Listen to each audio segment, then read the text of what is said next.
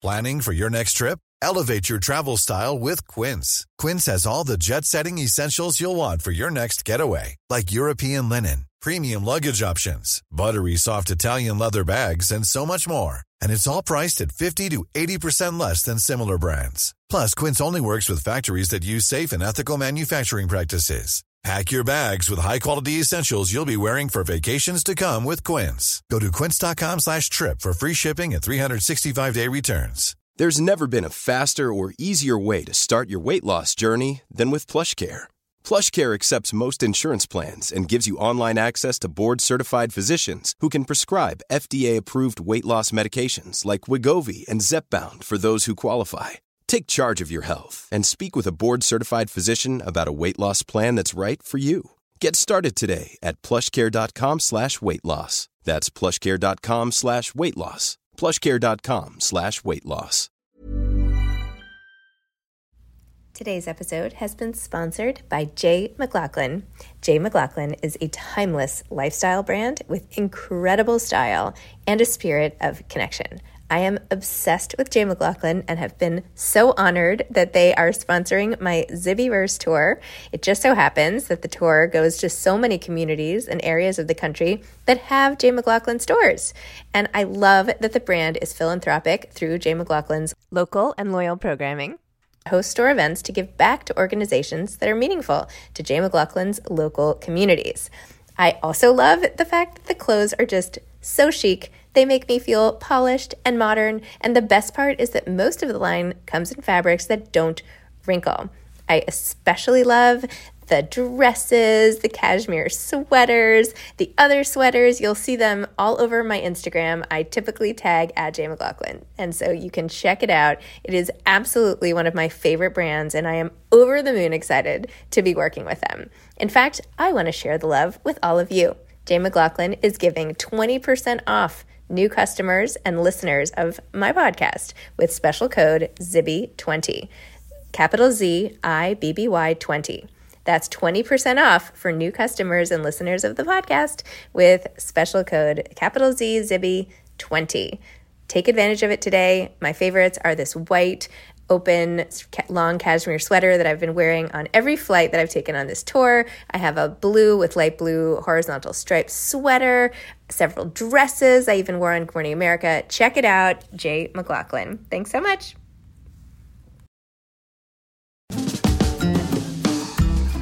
Hi, I'm Zibby Owens, the creator and host of the award-winning podcast that you're listening to right now. Thank you so much, called Moms Don't Have Time to Read Books.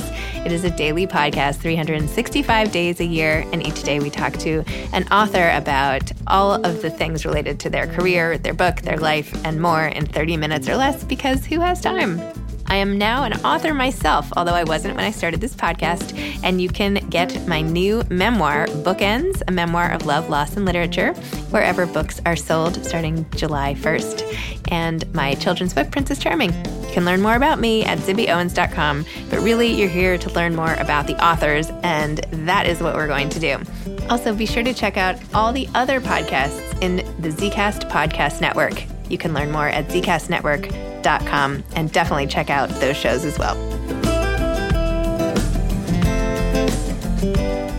Bernadine Evaristo is the author of Manifesto on Never Giving Up. She is the 2019 winner of the Booker Prize for Girl, Woman, Other, which was a #1 national bestseller, and winner and finalist of many awards, including the Women's Prize for Fiction and the Dublin Literary Award. Evaristo is the author of 8 other books that explore aspects of the African diaspora. Her writing spans verse, fiction, short fiction, poetry, essays, literary criticism, and drama. Evaristo is Professor of Creative Writing at Brunel University, London, an honorary fellow of St. Anne's College, University of Oxford, and vice president of the Royal Society of Literature. She received an Obie in 2020 and lives in London with her husband. Her most recent book is Manifesto. Welcome, Bernadine. Thank you so much for coming on Moms Don't Have Time to Read Books to discuss Manifesto on Never Giving Up. Thank you. Oh, hello. Hi. Say hello now. Okay.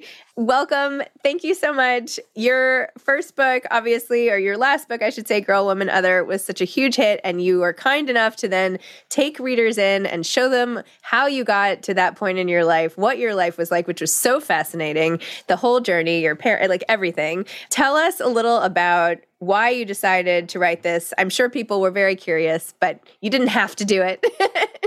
So explain the impetus and what it was like going back through time and reliving some of these experiences and all that. Yes. Well, when I won the Booker, I was 60 years old. So I'd already had, quite a long life. And I realized that even though I had, I wasn't unknown as a writer in Britain. I wasn't really known very widely and I wasn't known around the world. And so a lot of people were introduced to me when I won the Booker. And it was like they were then very interested in who I was and what my background was and so on. So I found myself talking a lot about myself in interviews that actually almost continue through to today. Yeah. It hasn't really solved your problem. Look, we're right here. Yeah, it hasn't really stopped. But also the book is published, Girl, Woman, Other is published in lots of languages and they all want interviews and so on. So I just got very used to talking about myself in great depth and detail. And I then had to think about what the next book was going to be. And I thought, I think I want to create a record of my life up to this point, and rather than write another novel. And I was also sort of dodging the bullet of the next novel because, Girl, Woman, Other was very successful and people might want more of the same anyway, I didn't really want to have to engage with fiction. So I thought writing a memoir would be a really good thing to do.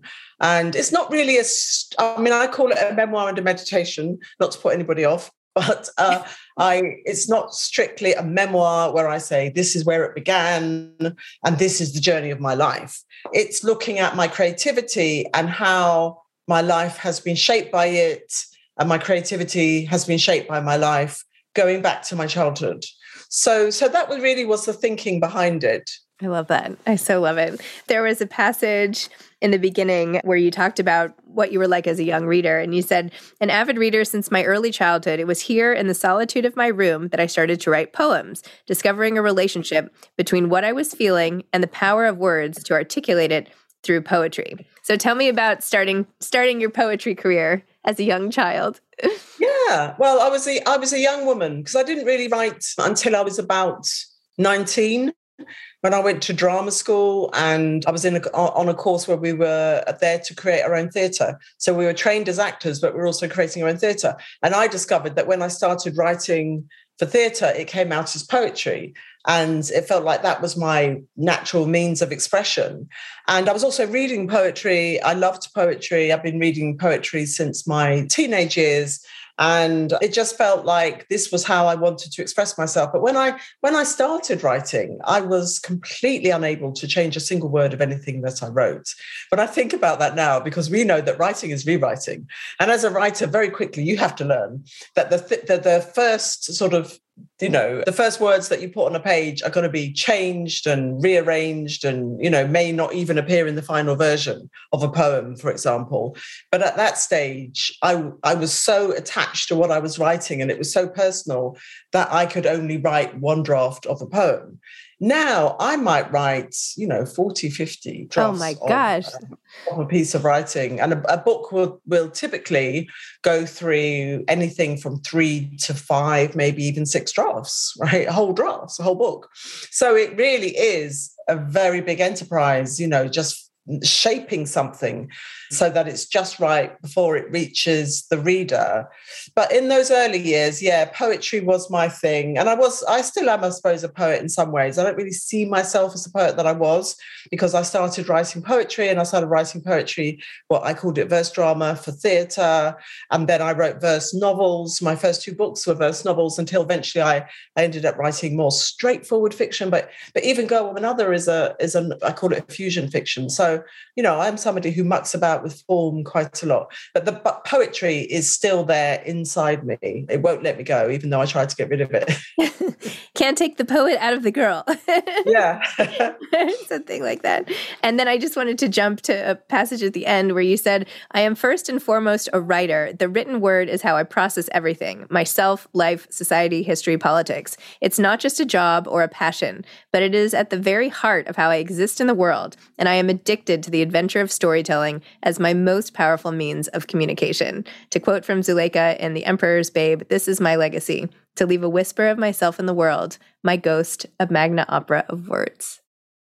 I love that. That's it. I've been writing so long now, starting writing seriously at drama school when I was a young woman, and for over 40 years since, that it's hard to imagine a life where I'm not writing.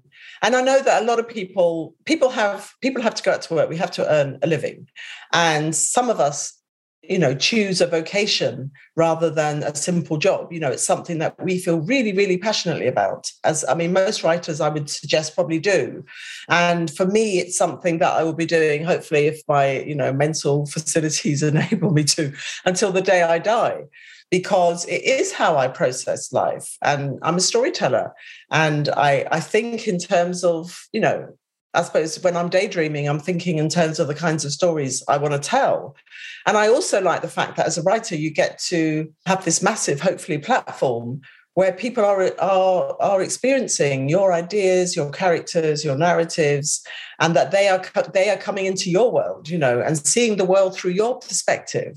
And that's quite an exhilarating thing to think about, So to me, it's absolutely integral to me as a human being, and I can't imagine it not being there. And when you write, did you always write? Do you like to type? Do you like to write freehand? Do you, if you have a funny thought or an interesting thought during the day, do you write it in notes? Are you a scribbler? What's your style? Yes, I don't really take notes very often. I know people who do, who are always getting out their notebook to jot things down. I wish I could do that, because I think there are a lot of things that I forget. But I type directly onto a computer. And that's how I've been working now for about 20 plus years. But before then, I would write by hand and then put it onto the computer. And that was when I was writing verse novels. And I think it's better to write verse poetry by hand. So I would write by hand, put it onto the computer. And then way before then, when I first started writing, it would just be by hand. Now, when I'm writing a novel and Go Home Another was 120,000 words, I just don't know how anybody could write that by hand. No. People did. Some people do, though. Some people do. It's crazy, but they do. That's right. And some people still do, which I find incredible, because I'm just so used to delete, cut, paste, copy. That facility that computers have given us, I don't know how I could write long form fiction without it, or even any kind of long form nonfiction, because you can just get things out and then make it right later. Whereas when you're writing by hand, I saw Charles Dickens, it was Nicholas Nickleby, the original manuscript of Nicholas Nickleby, which is in the Victoria and Albert Museum. And I had a look at it about 2 months ago. And it was so interesting because, of course, it's all handwritten and you see all his notes, but not a lot of notes. And I think for people of his generation and for basically the whole of the period that people were writing by hand, I think you probably process your thoughts in a much more ordered fashion and probably give a lot more thought to them, because you know that you don't have much. It's going to be a hassle having to rewrite things. Whereas now it doesn't matter really, does it?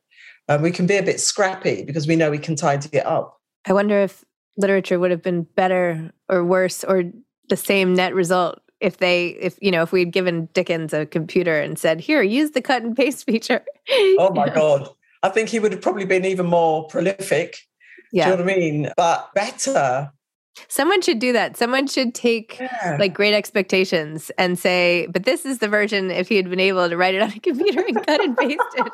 It's interesting because when you're writing on a computer as well, you have very easy access to different words, to synonyms and thesaurus and so on. So I don't think a thesaurus existed during Dickens's time. So you would just have had a dictionary, I guess. Yeah, there would definitely have been limitations Yeah. But perhaps, yeah, I don't know really. It's a hypothetical question, isn't it? But it's an interesting one. It is interesting.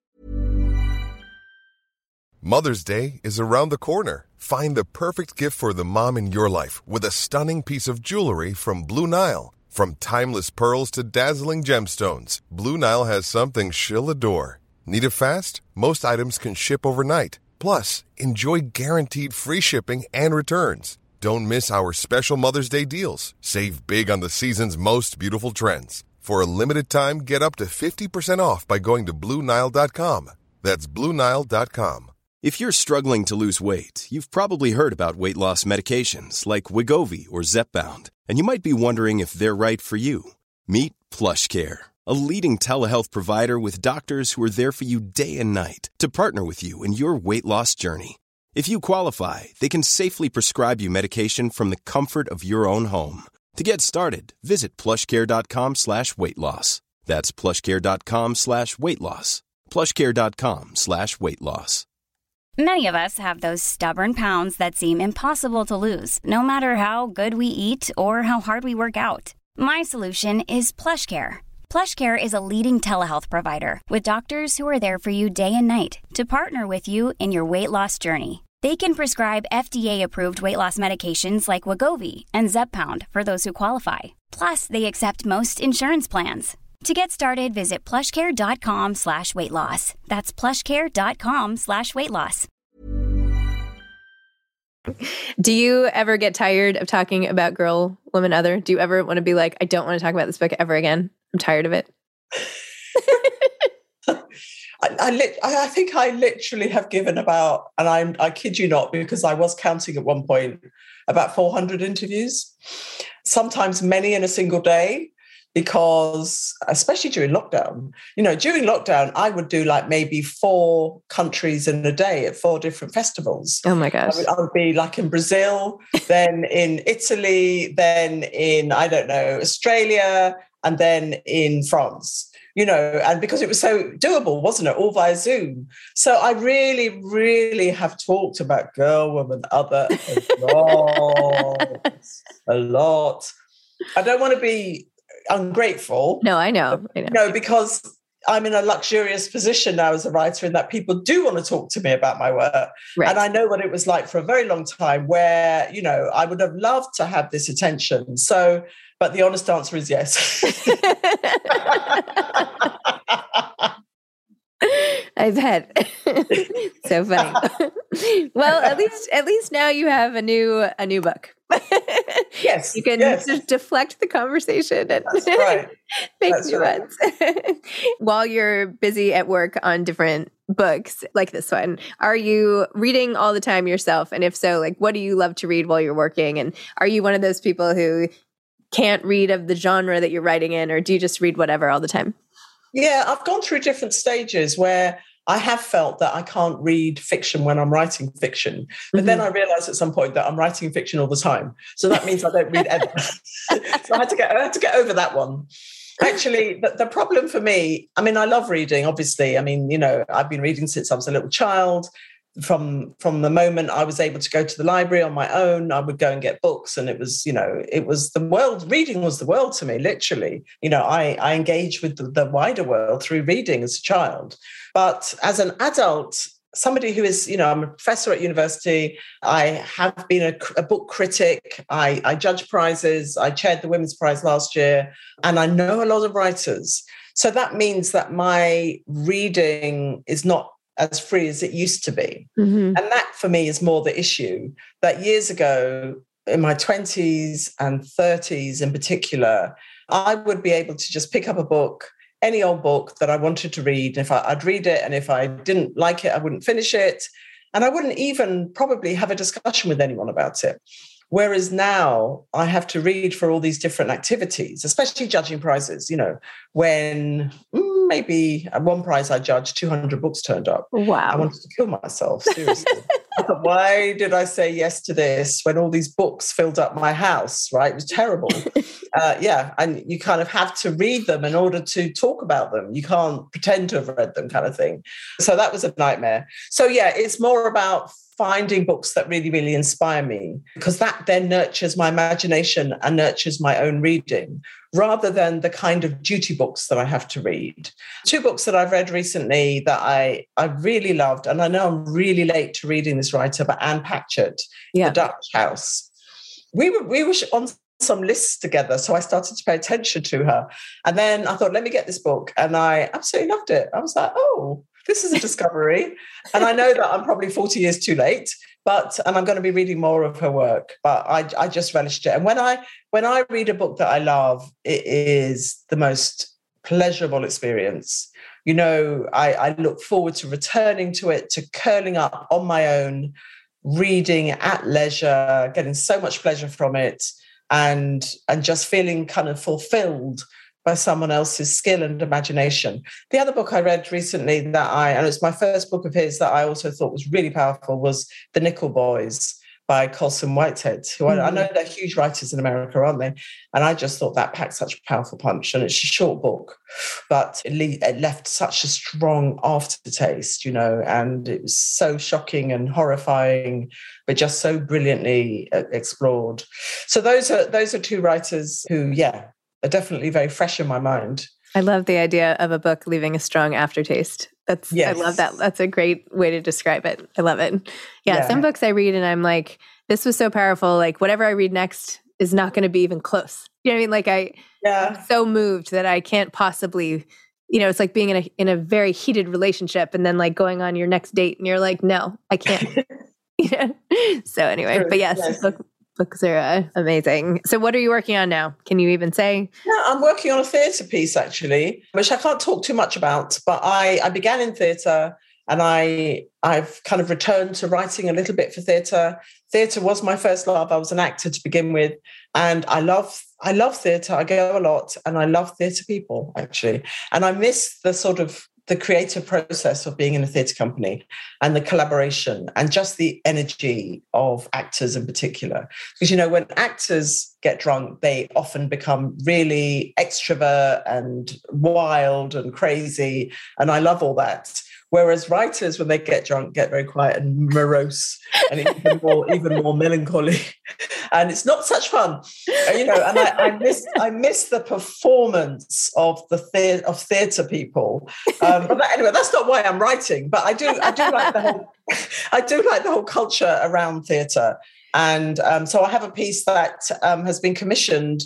I can't say any more than that, but I have to deliver it very soon. So I better get on with it, I guess. I love it. You're basically writing so you have more fun parties, right? That's really what it comes down to. So, you know. Yeah. That's hilarious. Do you have any advice for aspiring authors? I'm sure you've been asked this a trillion times, but I don't know, make something up or something that you haven't said before. Yeah. Well, you know, there's so much to say to aspiring authors. The first thing to do is do it, you know. A lot of people want to write and they don't actually do it. Go join a class, you know. So many classes around these days for people to join, to have a taster of it and see if they want to do it. I think reading is as much about writing as writing. So if you're writing books, then you need to read. You know, if you're writing nonfiction, read nonfiction. If you're writing fiction, read fiction. If you're writing poetry, read poetry, but then read everything as well, because it's the equivalent of musicians not listening to music. So if you want to be a writer and you don't read, you are like a musician who doesn't listen to music. And that is a very stark analogy, isn't it? Because if you don't listen to music, how can you create it other than very rudimentary kind of work? So I became a writer through reading. So I always say to my students, you've got to read. Unfortunately, they have a lot of competition with reading these days, right? Because they have this thing called the internet and smartphones. And so it's like, I despair, really. You know, you have students studying creative writing who don't want to read. And you know that when they come in bedraggled, you know, at half an hour late for the class, that they've been up doing this TikTok thing or, you know, whatever it is they're doing. I don't know. I dread to think on the internet. So especially for any young people listening, you need to read. And if you find you can't concentrate, it will get better. You just have to persist with it until you can devote an hour, 2 hours, 3 hours to reading something. And I guess the third thing is you will find your own voice and your own style eventually. But don't expect to win the Nobel Prize with the first thing you ever write, right? Because it is going to be rough. But you will develop your skills and your craft over years, and then eventually, hopefully, you'll be published. Some people get there sooner than others, but it doesn't matter. Don't compare yourself to anyone else. Just follow your own kind of path, and you will find your own style, and that is often something that people feel they haven't got, but it develops over time. It may not be a particularly literary style, but you will find the kinds of stories you want to tell and the way you want to tell them. That first of all has to kind of satisfy you, and then the reader. Because if you hate your own work, it's very likely the reader will too. So that's not a very good start. So find your own way in, so that you find it rewarding, and then get the feedback that you need, and so on, to grow and develop. If you hate your own writing, don't have high expectations. Back to Dickens. Lower your expectations. Anyway, thank you so much, Bernadine. Thank you for coming on. I'm sorry again for coming on late, and I'm looking forward to hearing what your theater reveal will be. So that's exciting. Thanks very much. Okay. Have a great day. Bye. Bye-bye. Thanks for listening to this episode of Moms Don't Have Time to Read Books. Don't forget to follow me on Instagram at Zibby Owens and at Moms Don't Have Time to Read Books. Also sign up for my newsletter at zibbyowens.com and sign up for my virtual book club and meet lots of authors on Zoom every other week. Thanks so much to Steve and Ryan at Texture Sound for the sound editing. And thank you to Morning Moon Productions for providing this fantastic intro and outro music.